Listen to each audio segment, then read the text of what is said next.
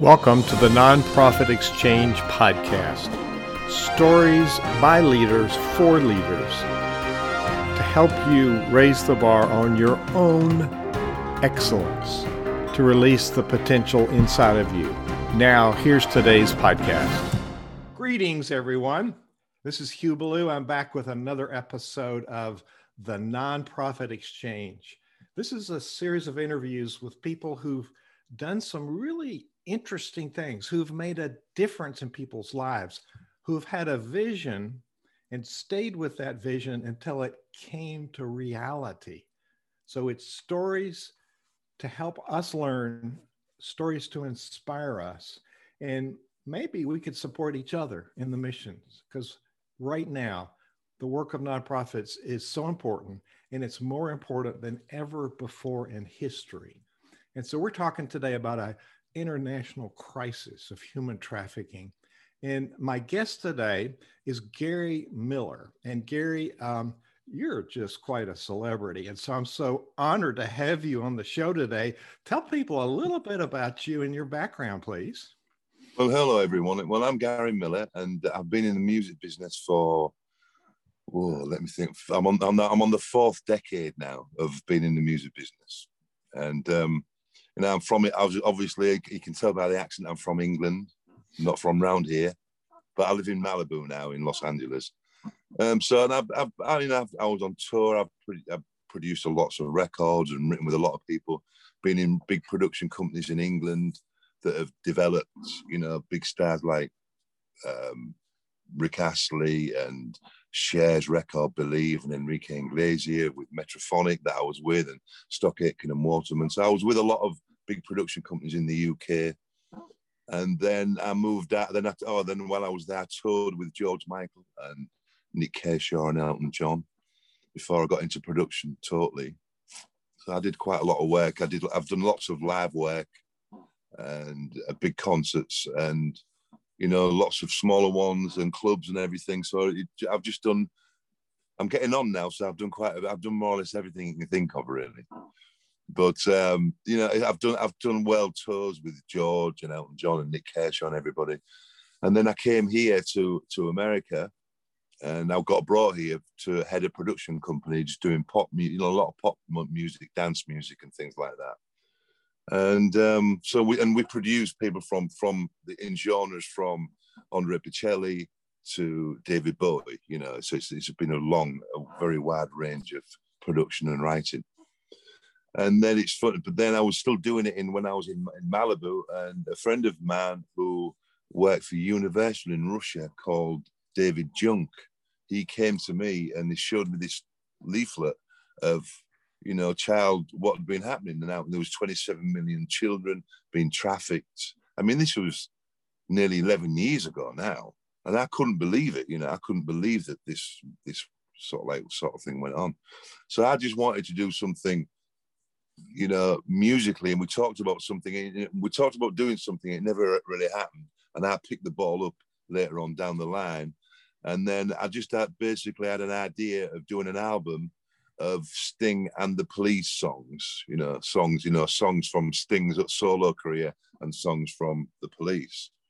So I chose the songs, and then decided to make an album and ask all the people that I knew if they would want to get involved to help, to fight against human trafficking. And thankfully, a lot of the first person that came in was Slash, and they all, one by one, everybody came in. And in the beginning, I thought this was just going to be maybe a 3-month project. I was going to make an album and, do it and do my bit and try to feel that I'd done something. But I mean, that was a 3-month project, and that was 11 years ago. So it's one of those things that, once you learn about, and I'd never even heard of a 501c3. I had no idea. I didn't sort of plan to, I want to form a non-profit. It was nothing like that. It was a case of, I just want to make a record. Maybe we can sell this record. Maybe we can get as bigger people on it to create, because I wanted to create the awareness. Because what I noticed when I first learned about it, I started talking about it to people, and there was not one person I came across that had even heard about it. It was a case of, yeah, well, that happens in Cambodia or in the Philippines or in, and I was saying, no, it happens in San Diego. I remember I was at the CEO Space event once, and I remember talking to somebody at the city, and he was saying, well, I'm glad I live in San Diego. And I was saying, well, glad you live in San Diego. The border's just there. That's where it's happening, right on your doorstep. And nobody could even believe it. They never even thought it went on in this country. I mean, even Slash, when I sat down and had breakfast with Slash to explain to him what I'd learned about it all, and what was really happening. And it was actually Slash that said to me, yeah, but that just happened in Cambodia, and we want to, and then other people say, yeah, but we're fed up of helping charities in different countries. We need to look after America. And I'm saying, that's what I'm talking about. It is in America. It's, it's at the Super Bowl. It's everywhere you can possibly think of, And I was amazed. I mean, even that some of the police that was in Malibu, I knew a few of the cops that was here, talked to them about it. And even they had never heard it. They heard about it.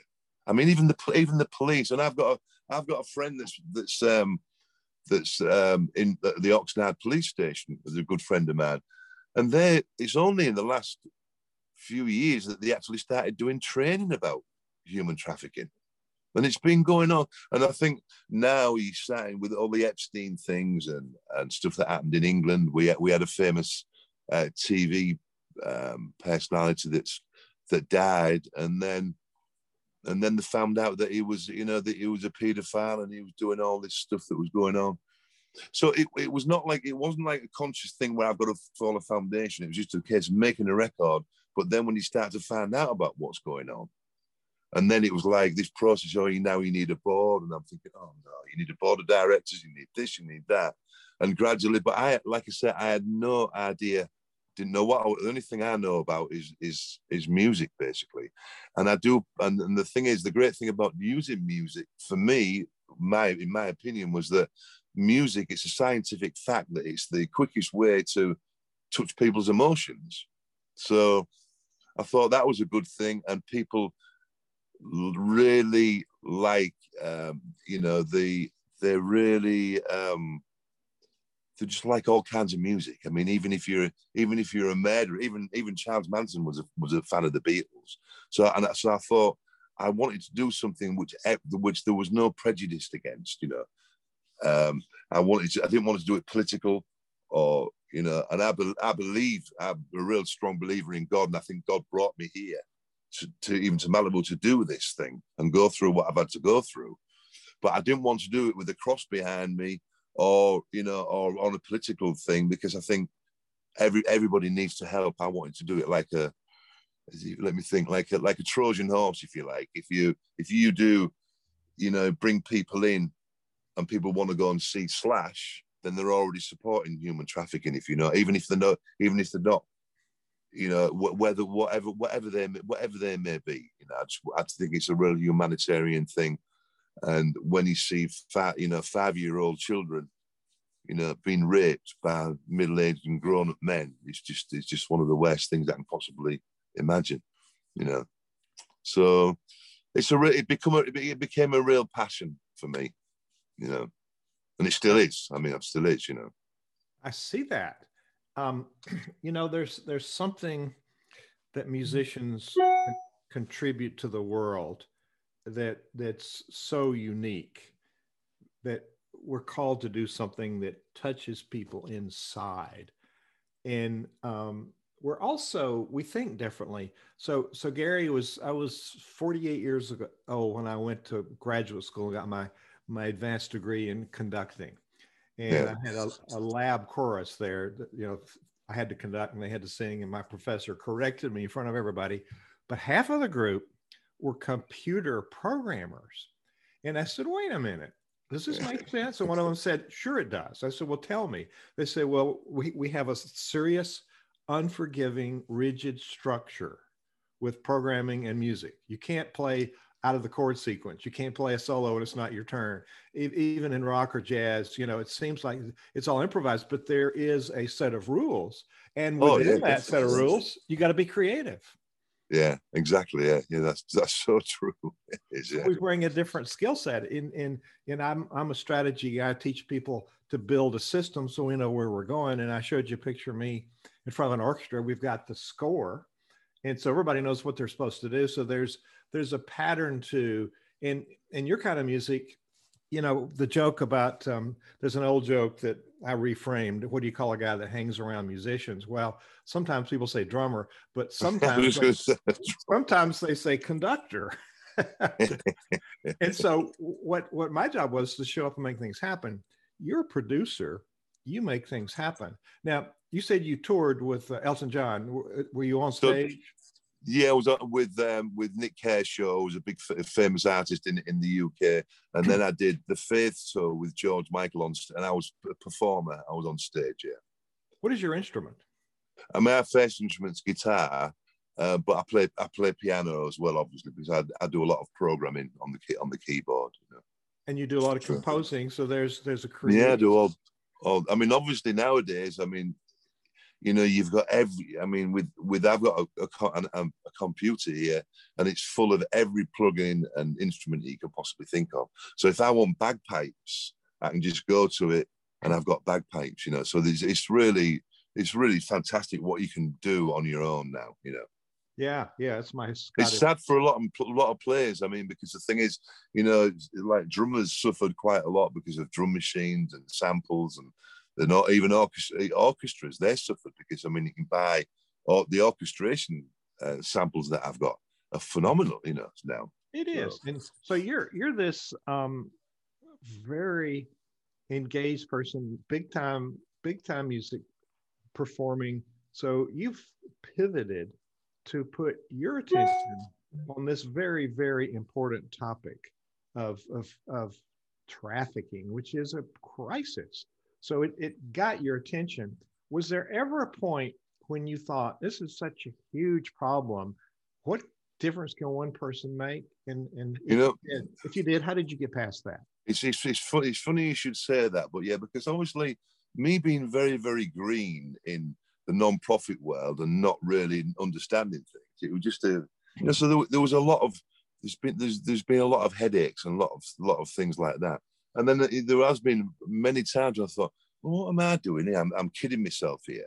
But as I look back now, even still the album's finished with all these stars, but because we've had to fund a lot of things ourselves, it comes because, and the reason for that is that I wanted to release the album independently because then you've got more money for the cause. You do it through the corporates, and then obviously they want to take their share.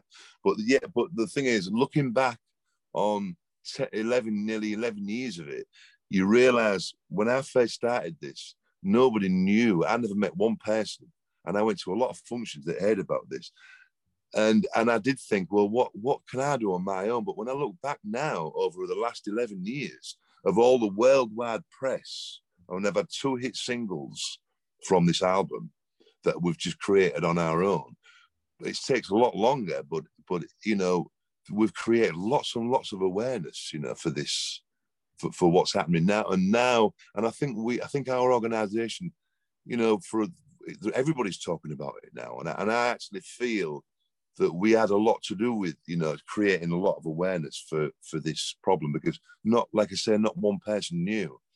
And it's quite encouraging. And then I thought to myself, well, I started on my own doing this and doing the music, and I just gradually did it bit by bit, one bit, bit at a time. And you're realizing that one person can make a massive impact, I'll always encourage anybody, if you think nothing's ever too big, I think if you really got a passion for something and you really believe in it, and I can be very obsessive with music, and once I've started something, I find it very difficult. I have to see it all through.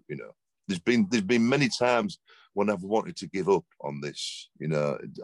So many times there's been some very difficult times, but I never have. I felt like it, but I never have, and I never will, because it's been me feeling sorry for myself. But when I think back to these little 5-year-olds, I've been to an orphanage in Mexico, and all these little kids have got a hit out on them, in non-disclosed areas. So me getting fed up at a certain situation is nothing to what these children have to go through, you know. That's quite remarkable. So, That's quite remarkable. It's very simplistic for me, you know. It's like it was no big. Oh, I've got to form a foundation. I've got to do this. It was very simple. I've just got to make a record, and that's where I started. And the first person to come on board was Slash. He recommended Fergie. Then these came on. Then Hart, and everybody. Now I've ended up with a 16-track album of some great celebrities, and so we've achieved a lot. And I want to carry. I mean, the thing is now through music, and I think I want to make records. Like I've just finished a record for mental health, which Mary Wilson from the Supremes was part of that, and unfortunately she just passed away. But she was a big part of that, and that's starting to go now. And homelessness and the veterans. I mean, I think, you know, music plays a big part in most people's lives, you know. And I think, you know, there's a lot of money with celebrity, with merchandising, with concerts when we can open back up again, with events. So, you know, music can be a big source to help, you know, the sales of music, and it can be a big help to help some of these foundations. And my idea is to sell the record, and then the money that's all the proceeds go back to this cause, but to actually be able to write checks for people to go and do rescue missions, you know. And that's what I would like to do. I mean, there's like, you know, there's a few organizations out there that go and rescue these kids, you know, and they've got the boots on the ground. I'd really like to be able to do, you know, from when the concerts open back up again. You know, we're doing this new thing in Las Vegas Music Awards, which I'm the music supervisor, and I want to do that charity. So that we're going to hold the charities behind that as well, because in Vegas they have this problem. So there's quite a lot of things that I think once it opens back up again, and I can start going out there, and I want to start. I'm ready to start the Spanish album. I want to do the Spanish album as well, So I've actually done one track at the moment. So I'm on the Latino album at the moment. Because a large portion of the world speaks Spanish. Well, that's it. Well, to be honest with you, and the Latino market is 18% above the Anglo market now. So the idea would be, I want to do the Latin album, and then we can have the Latin artist, the English artist, but then we can also have duets. So you bring in the Latin world and the Anglo world together. You know, that's you know, because it's everybody should chip in, I think, to help on this, what's going on. When you and I met a number of years ago, I met and we talked about music and whatnot, but we were in, I guess, Vegas, Lake Las Vegas. And I think that's where we met. And was it? It may have been at CEO Space, was it? Yeah, it was. You were there. Yeah. And I think it was at Lake Las Vegas, and we had some really good conversations. But I don't know if you ever heard me do a keynote there, but you really model how I define a leader. And to me, you can get 2.5 million hits when you Google leadership, but it boils down to three things for me. One, leaders get things done. Two, leaders figure out how. And three, exactly, leaders influence others. You just nail that. I mean, you had a vision, you had a passion. You actually had a calling from God to do something, it sounds like. Well, I think so, definitely. But no, I had not. Like I said, it was I was sat with David Junk. He showed me this leaflet. In fact, in the beginning, I was working through International Justice Mission, IJM, which they do some great, fantastic things. But I didn't want to be tied to just one. I wanted to make sure that we could spread it all out.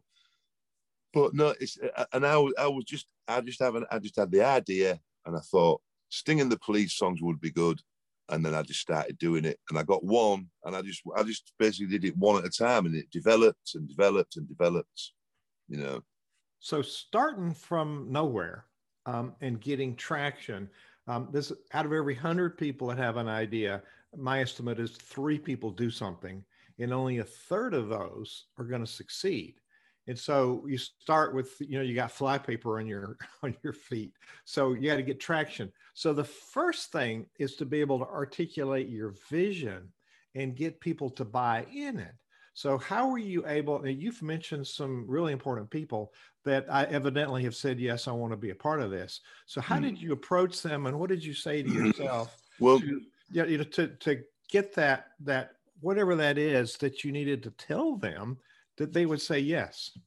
well, I think it started, fortunately for me, I've been in the music business for a long time and produced people like David Bowie and Lionel Richie and all these people. So I've got the knowledge and I've had the experience about producing big artists and I've toured with the big artists. So that was an advantage. And then I've because I play everything and I'm a musician, I knew that I could mix, arrange, and do all this on my own. All the music anyway, and get it to where I wanted. And that, because I know all these artists, they're very busy and they're always getting asked to do charity records. I mean, every day they've got a pile like that on the manager's desk. Can they do this? Can they do that? And it's time consuming. So, but at least what I was able to do was, and the other reason was I chose Sting and the Police because I thought most musicians will have a favorite Sting song on his solo career or a favorite Police song. So I thought, and so the first thing I did was I approached Slash and said to him, what's your favorite Police song? And he said So Lonely. So I came away, once I knew that he liked So Lonely, I came back to my studio the same day from the breakfast, and I started putting the song together. I listened to So Lonely, and we had nobody to sing the song. All I knew is that Slash, who is a wonderful, such a caring guy and such a helpful man, and the nicest man in the music business, really, as far as I'm concerned. And I programmed the song, got it the way that I thought it should be, worked really hard so that when he got it back, he was gonna like what I'd done. And thankfully he did. I sent him what I'd done. And he came back to me and said, I really like this, And then it was Slash. He said, Fergie would be good to sing this. So Slash suggested Fergie.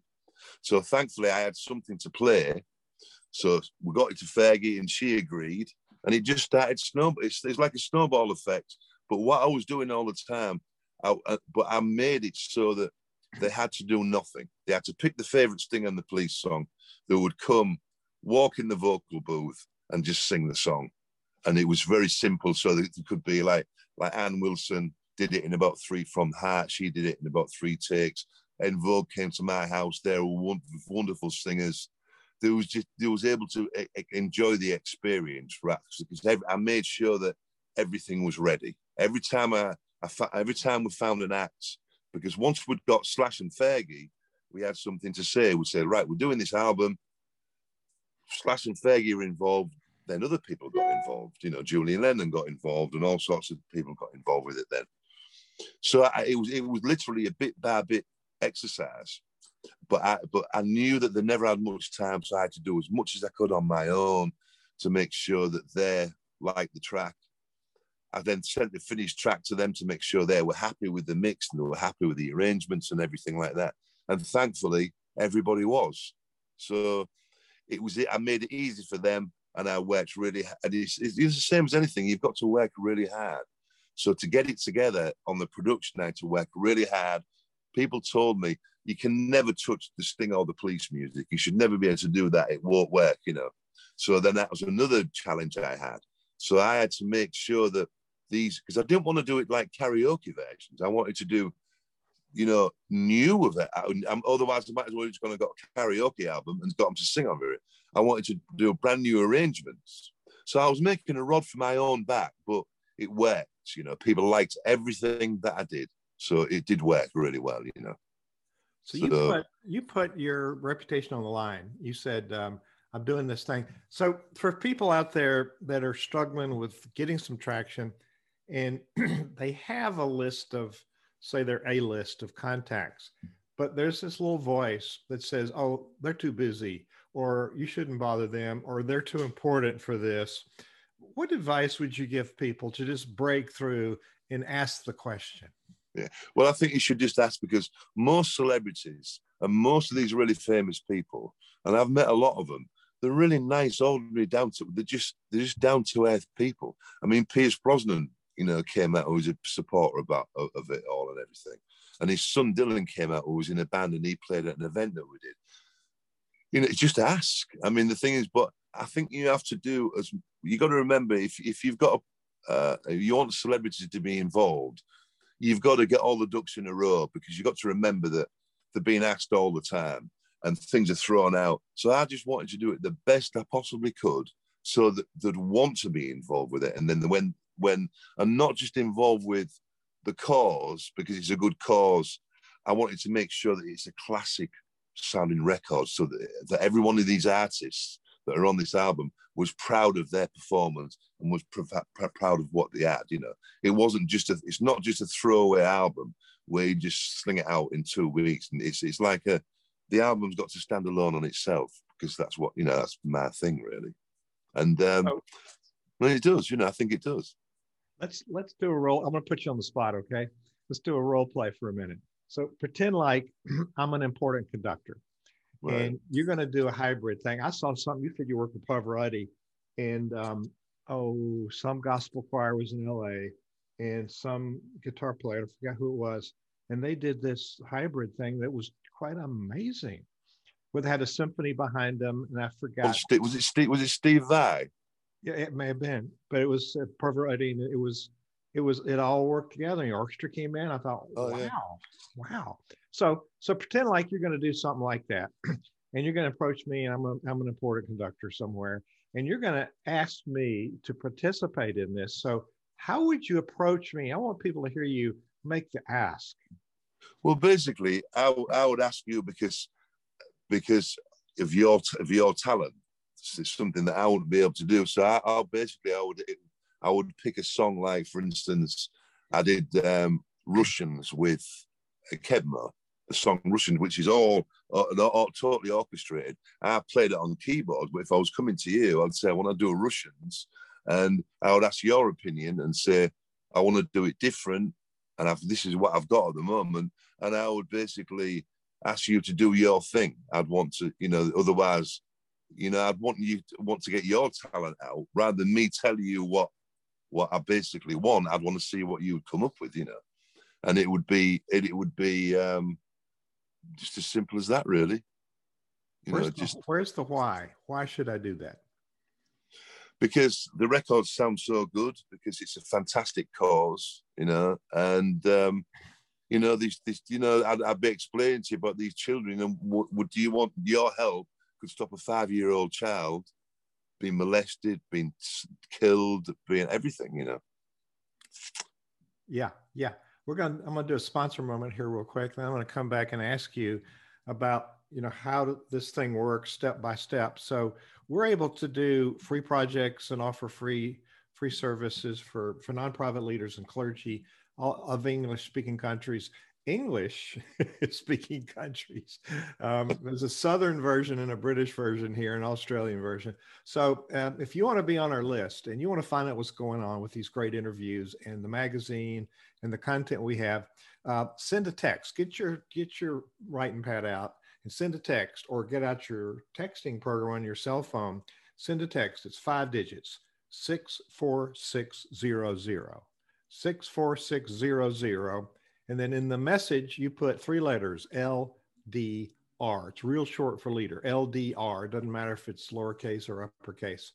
64600, message LDR. You get this. You get a link. You touch on it. This opens on your phone.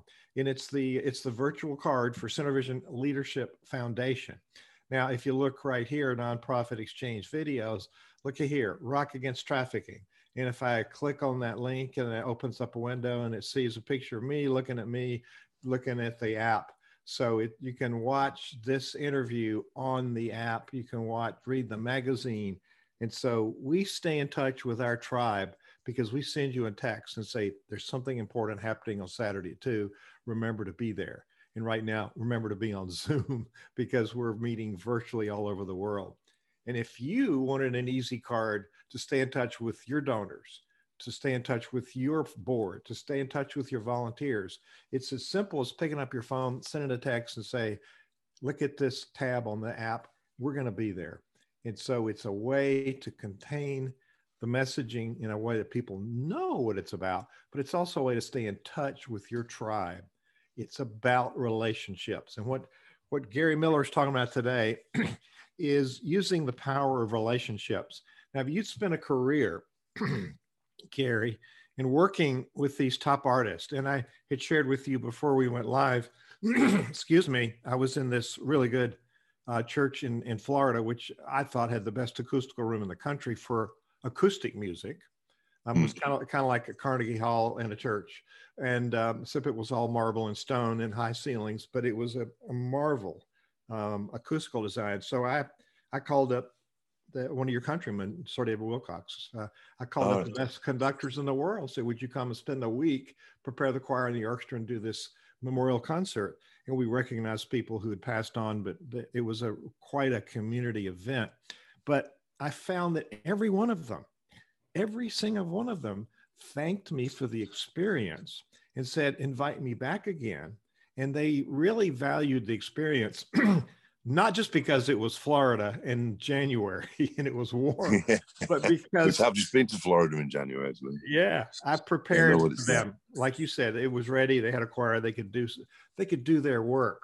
But every one of them served the music. Every one of them, it wasn't about them. It was about the music. And what you just talked about with the celebrities you work with, people that are really good, it's not about them. It's about their art. It's not about their contribution.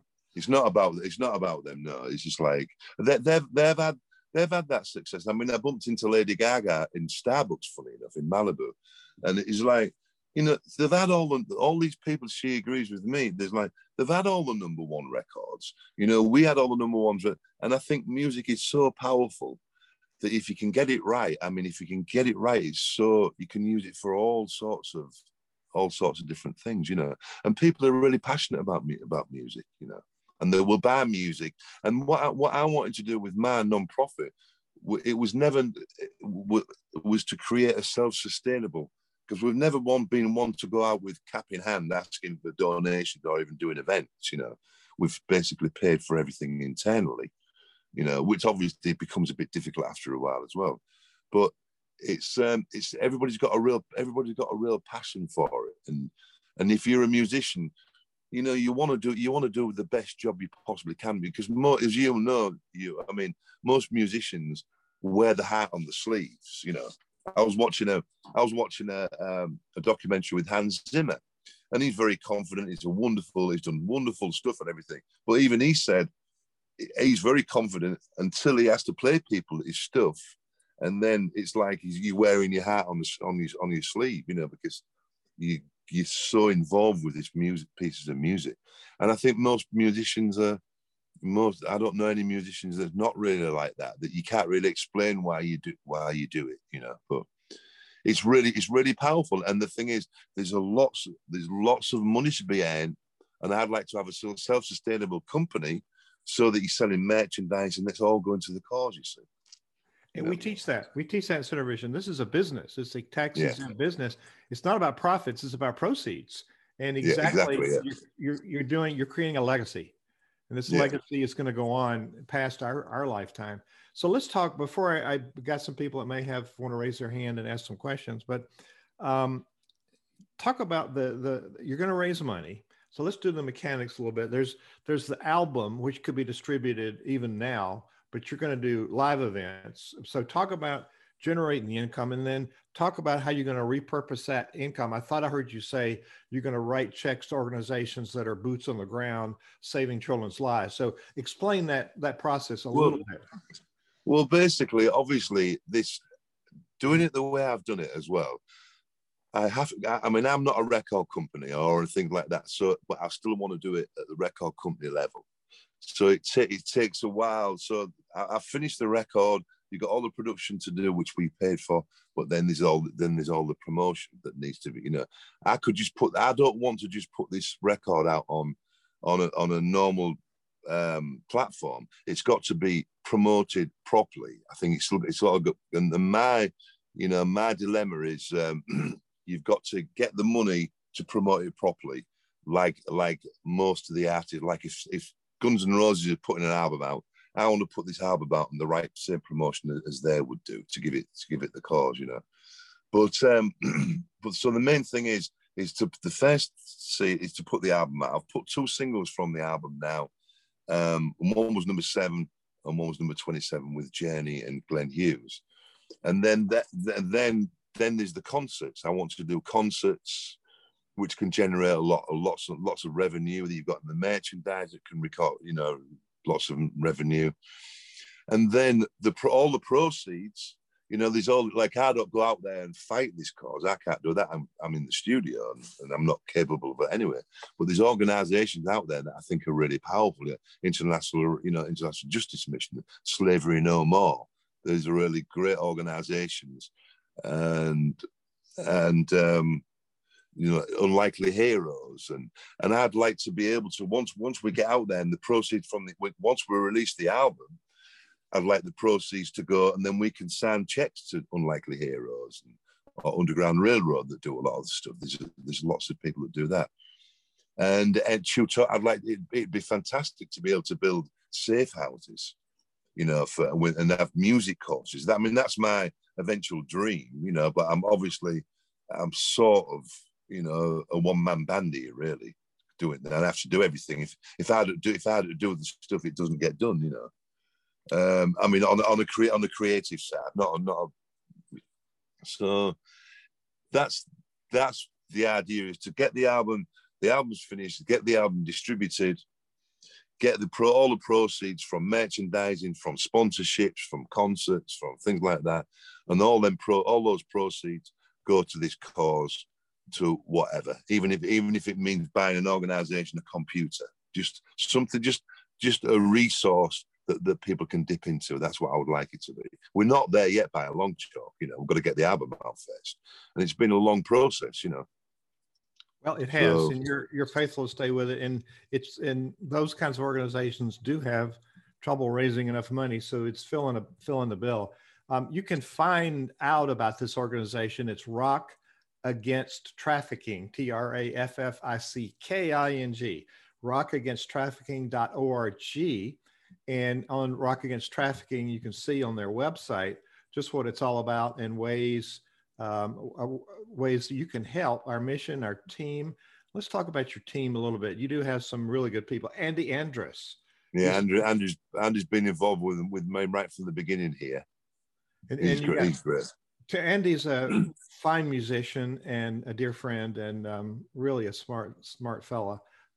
Tim is your operations director. How do you say his name, Janet? Tim Yannigan. Well, Tim, funny enough, he was on the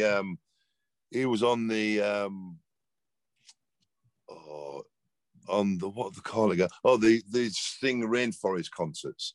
So Tim Yannigan has done lots for charity and lots of organisations there. Jody Best is the radio promo. Is the radio who got the 2 songs in the charts. Bob Pritchard's he's done lots of different things for charities, and the same with Matthew and Gabby and all these people.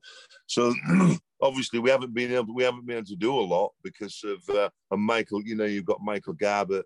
Yes. So we're getting we're getting. I didn't know there was this much on the website. It's a long time since I've seen it, really. Yeah. And you got Tyler, who's the one that helped. Got Tyler Prescott with Penny Fly. So we've got like a good team. You know, we've got a really good team behind us now. You know, but creatively, so there's that. But the creative stuff needs to be done first, and then all the team can do whatever's being done.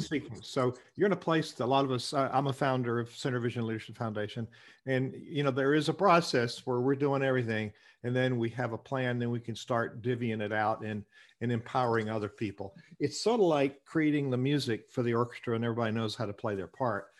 From my analogy, sorry, it's rural, I know. Would you be open to entertaining some questions for anybody? Oh yeah, of course, yeah, definitely, yeah. That wants to ask, and so let me permit some people to talk. I know they have some things to say. So Bob Hopkins is from Dallas, Texas, where I think it was about 1 degree in Dallas, Texas last Oh, it's night. freezing. Bob is author of this book, Philanthropy Misunderstood, which is a book you ought to have on your coffee table, philanthropymisunderstood.org. And so before Bob gets on, we're going to do a youth in philanthropy conference on March 6th. So I'll be promoting that a little bit at the end, but Bob's been training youth philanthropists for years. Bob, this is probably near and dear to your heart. What do you have to say to our guest today? Wow. Well, I'm very impressed, Gary. Thank you for doing this topic.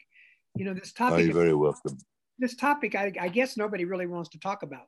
I didn't even hear about. You know, so that's a problem that I came across. I start talking to people. That's what I wanted to mention, and they say, "Oh, don't tell me. I don't want to know." And I said, "Well, that's half the problem.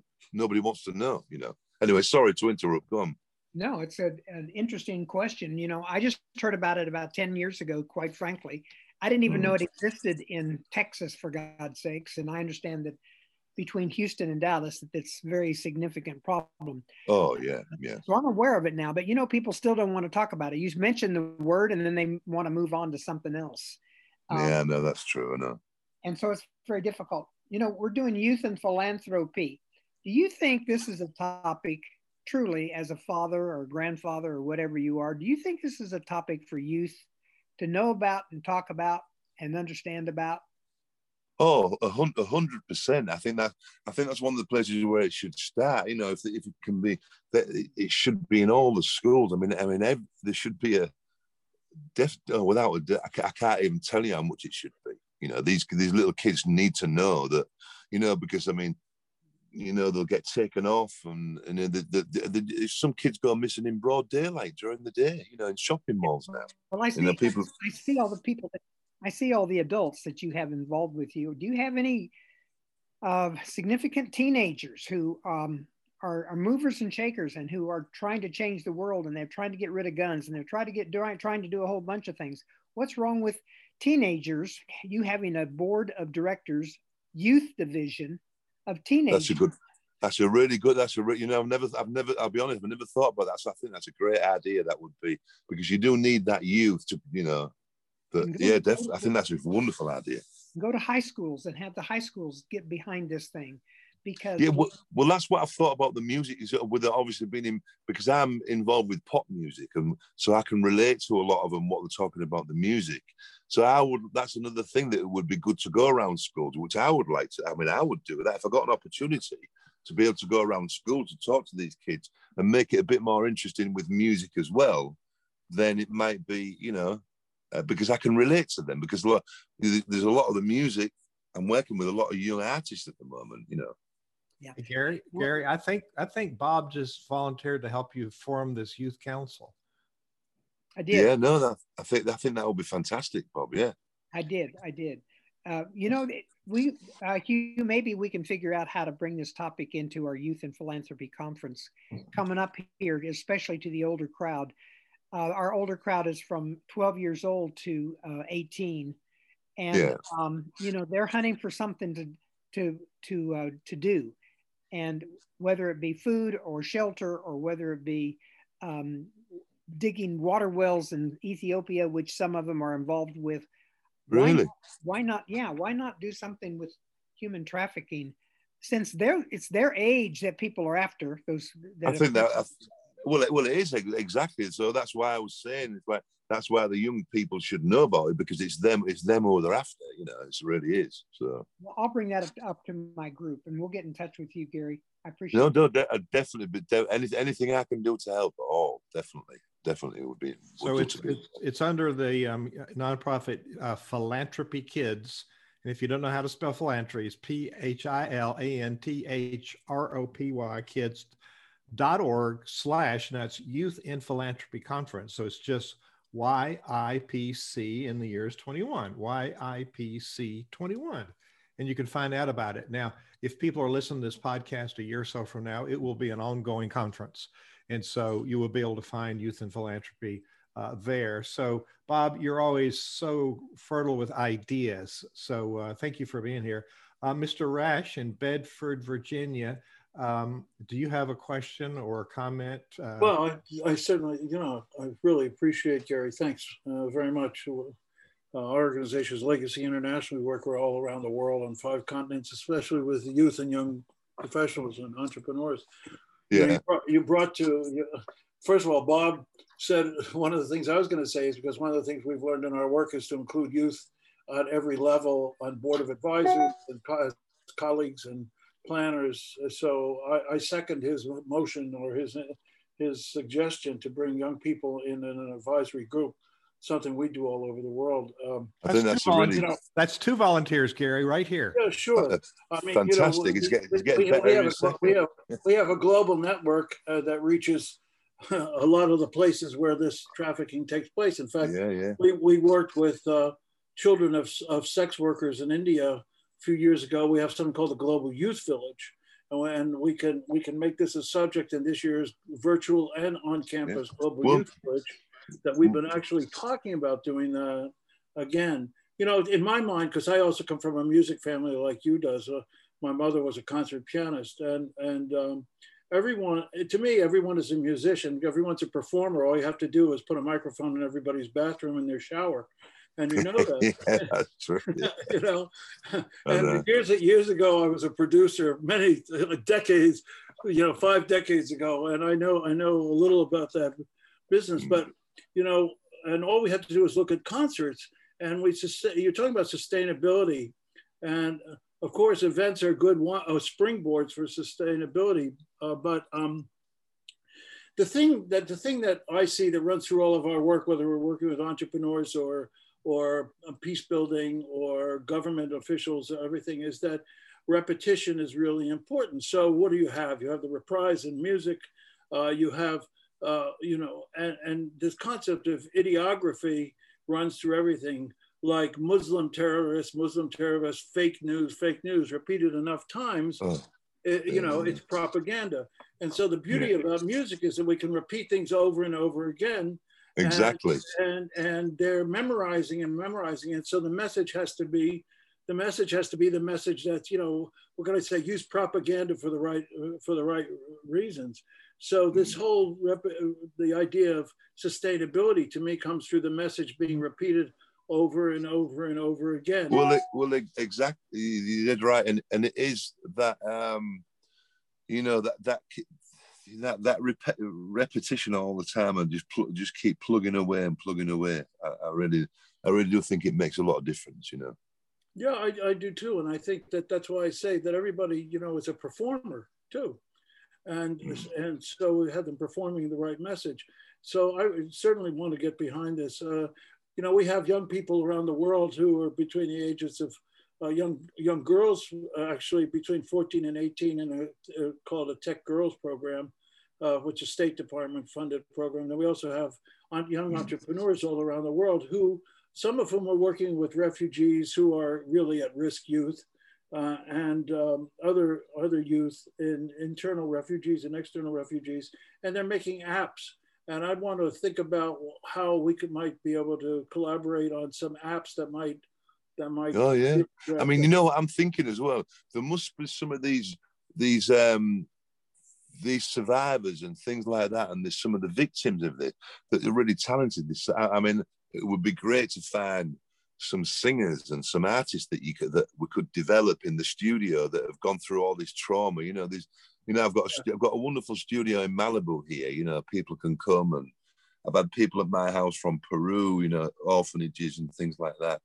I mean, obviously with the Corona thing being, that's everything's been on hold. So I'm hoping to, obviously, when everything opens up, really be able to really be able to pull all the stops out again, because it's all gone a bit quiet at the moment. But I need to put some, breathe some stuff into it again. I will connect you with these people, Gary. Kind of send them back to their listening mode. I'll connect you with them, because what happens many times is we find that people are willing to step up and do something if they just know what it is that they can do. So we've got some other tracks here. So going back to our conversation, you've done everything yourself now. it's time for you to find things that other people can do and have these various tracks. And what you just discovered, what I just figured out, is there's a worldwide network that we have at our disposal that can help tell the story. Exactly, yeah. Their passion, and it's not paid advertising. It's people rallying together. And to help. you got to remember with this, when I get this album out, there's a lot of big stars on that. So for companies, there's a lot of publicity here. I mean, there's a big celebrity push behind it.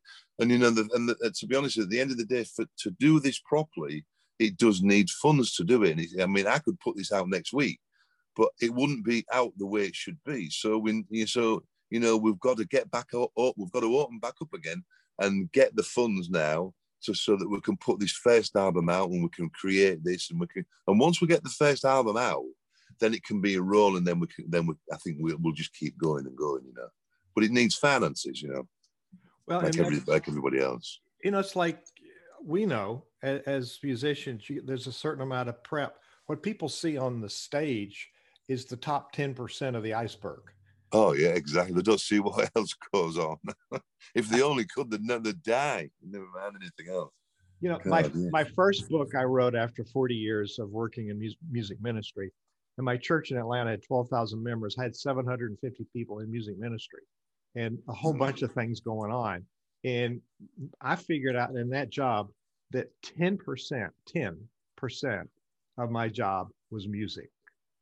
90% allowed that to happen. It made music possible. So for any of us leading a charity, our vision, our product, our service is 10%. 90% is all that infrastructure, which you're creating.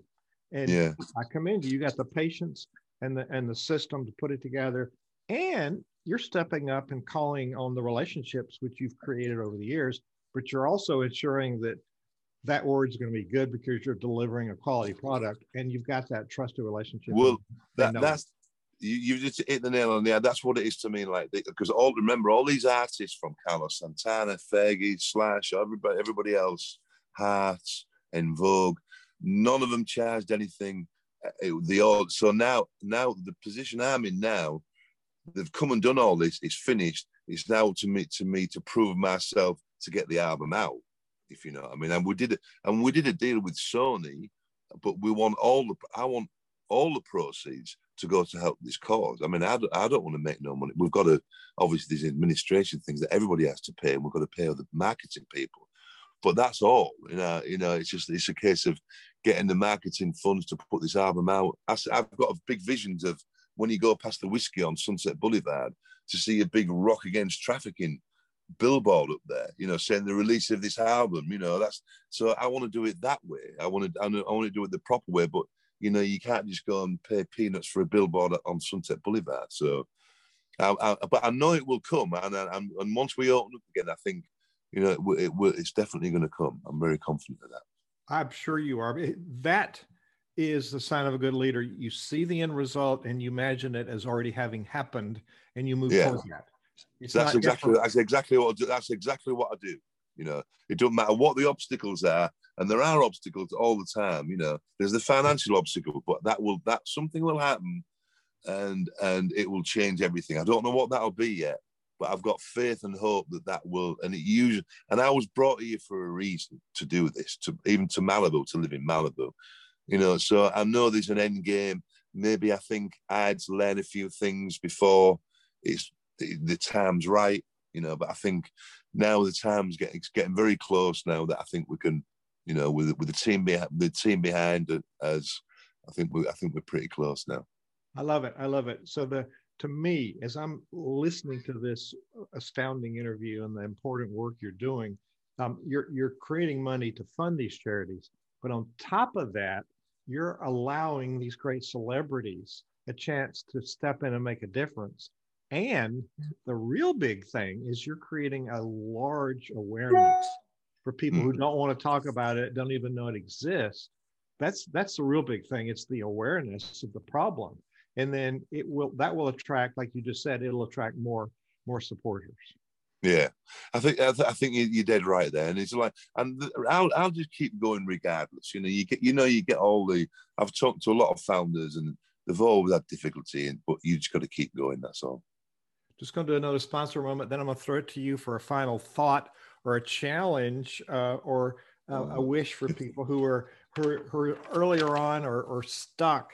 So our sponsor for this is also WordSprint. WordSprint publishes this magazine, and here's our friend from Arizona, Frank Shankowitz, who recently died. You know Frank. I knew Frank. I was very sad to hear that he passed on.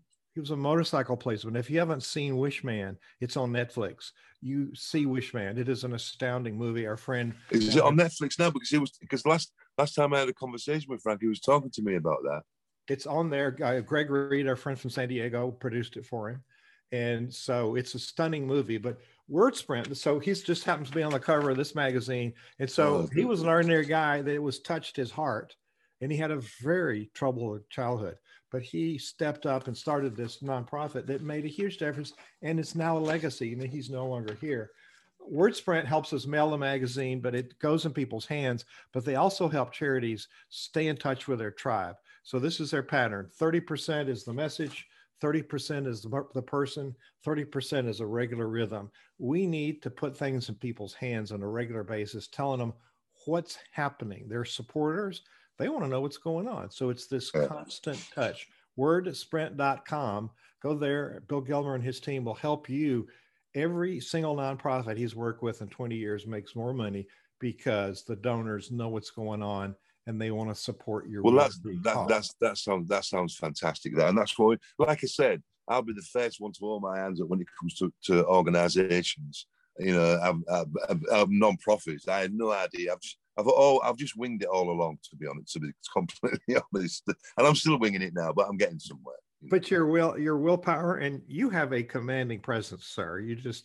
We know you're there. So I want to wrap up this wonderful interview. We've taken an hour of your time, but it's been amazing stuff to influence a lot of people. What thought do you want to leave people with? Well, basically, it's just never ever give up on what. If you have an idea about something and you want to do it, never give up, because you've never. The only time you ever fail is if you get. I mean, you have to fail to be successful. I mean, I'm a real strong. I know it might be a cliche, but I'm a real strong believer in that. So you have to fail, and you got to keep going all the time, whatever, and just keep getting up. It's like riding a bike. It's like riding a little bike when you're little. You got to keep getting back on again. Keep getting back on. rockagainsttrafficking.org. You can go there and find out all about this. Gary Miller, you're just a saint today. You're doing some amazing work and helping lots of people. Thank you for being our guest. You're very kind. Thank you so much.